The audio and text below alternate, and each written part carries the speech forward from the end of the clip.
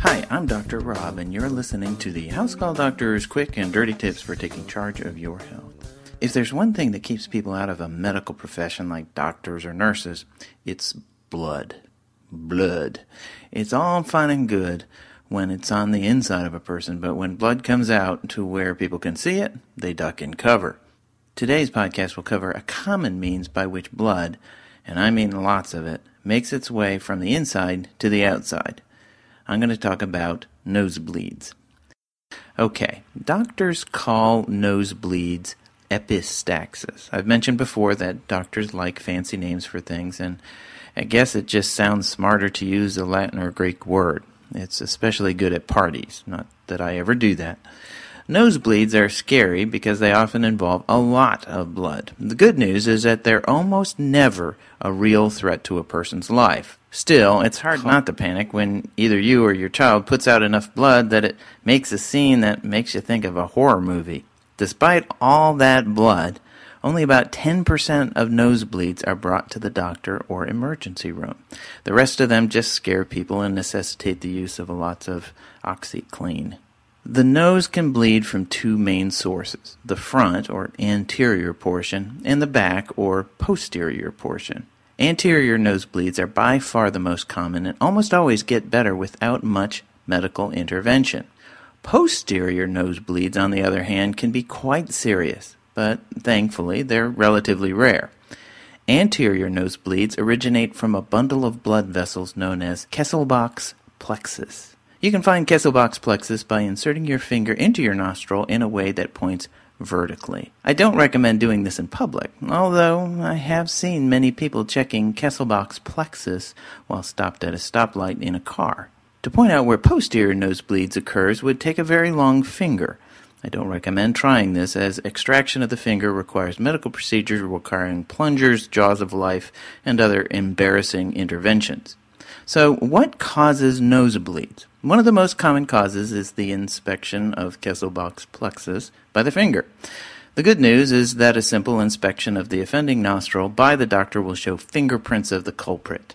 Other causes of nosebleeds include inflammation of the mucous membranes that is usually caused by allergies or possibly by an upper respiratory infection. And then dryness of the mucous membranes. Decongestant medications and a dry environment can make the inside of the nose dry and make them prone to bleed.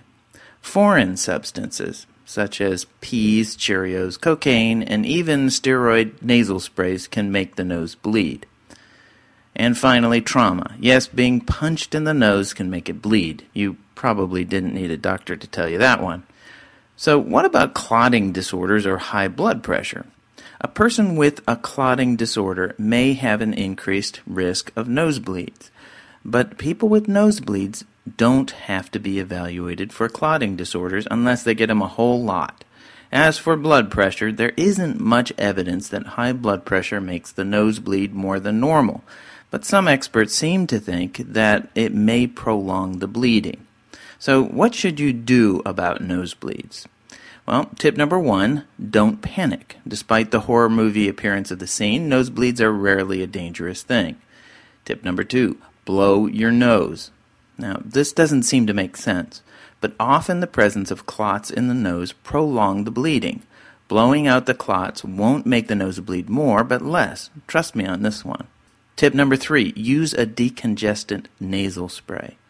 If you have neosynephrine or Afrin nasal spray, a spray of that will cause the blood vessels to shrink and stop bleeding. Tip number 4, hold the nose. Pinch the nose just above the tip for 10 minutes continuously without peeking. You got to do it continuously. And tip number 5, insert cotton and apply ice to the bridge of the nose. If the other measures fail, this can slow things down. Now, when should you worry about a nosebleed? You should seek medical attention under the following circumstances. First, if the above measures don't work. Second, if the nosebleeds recur. You get lots of them.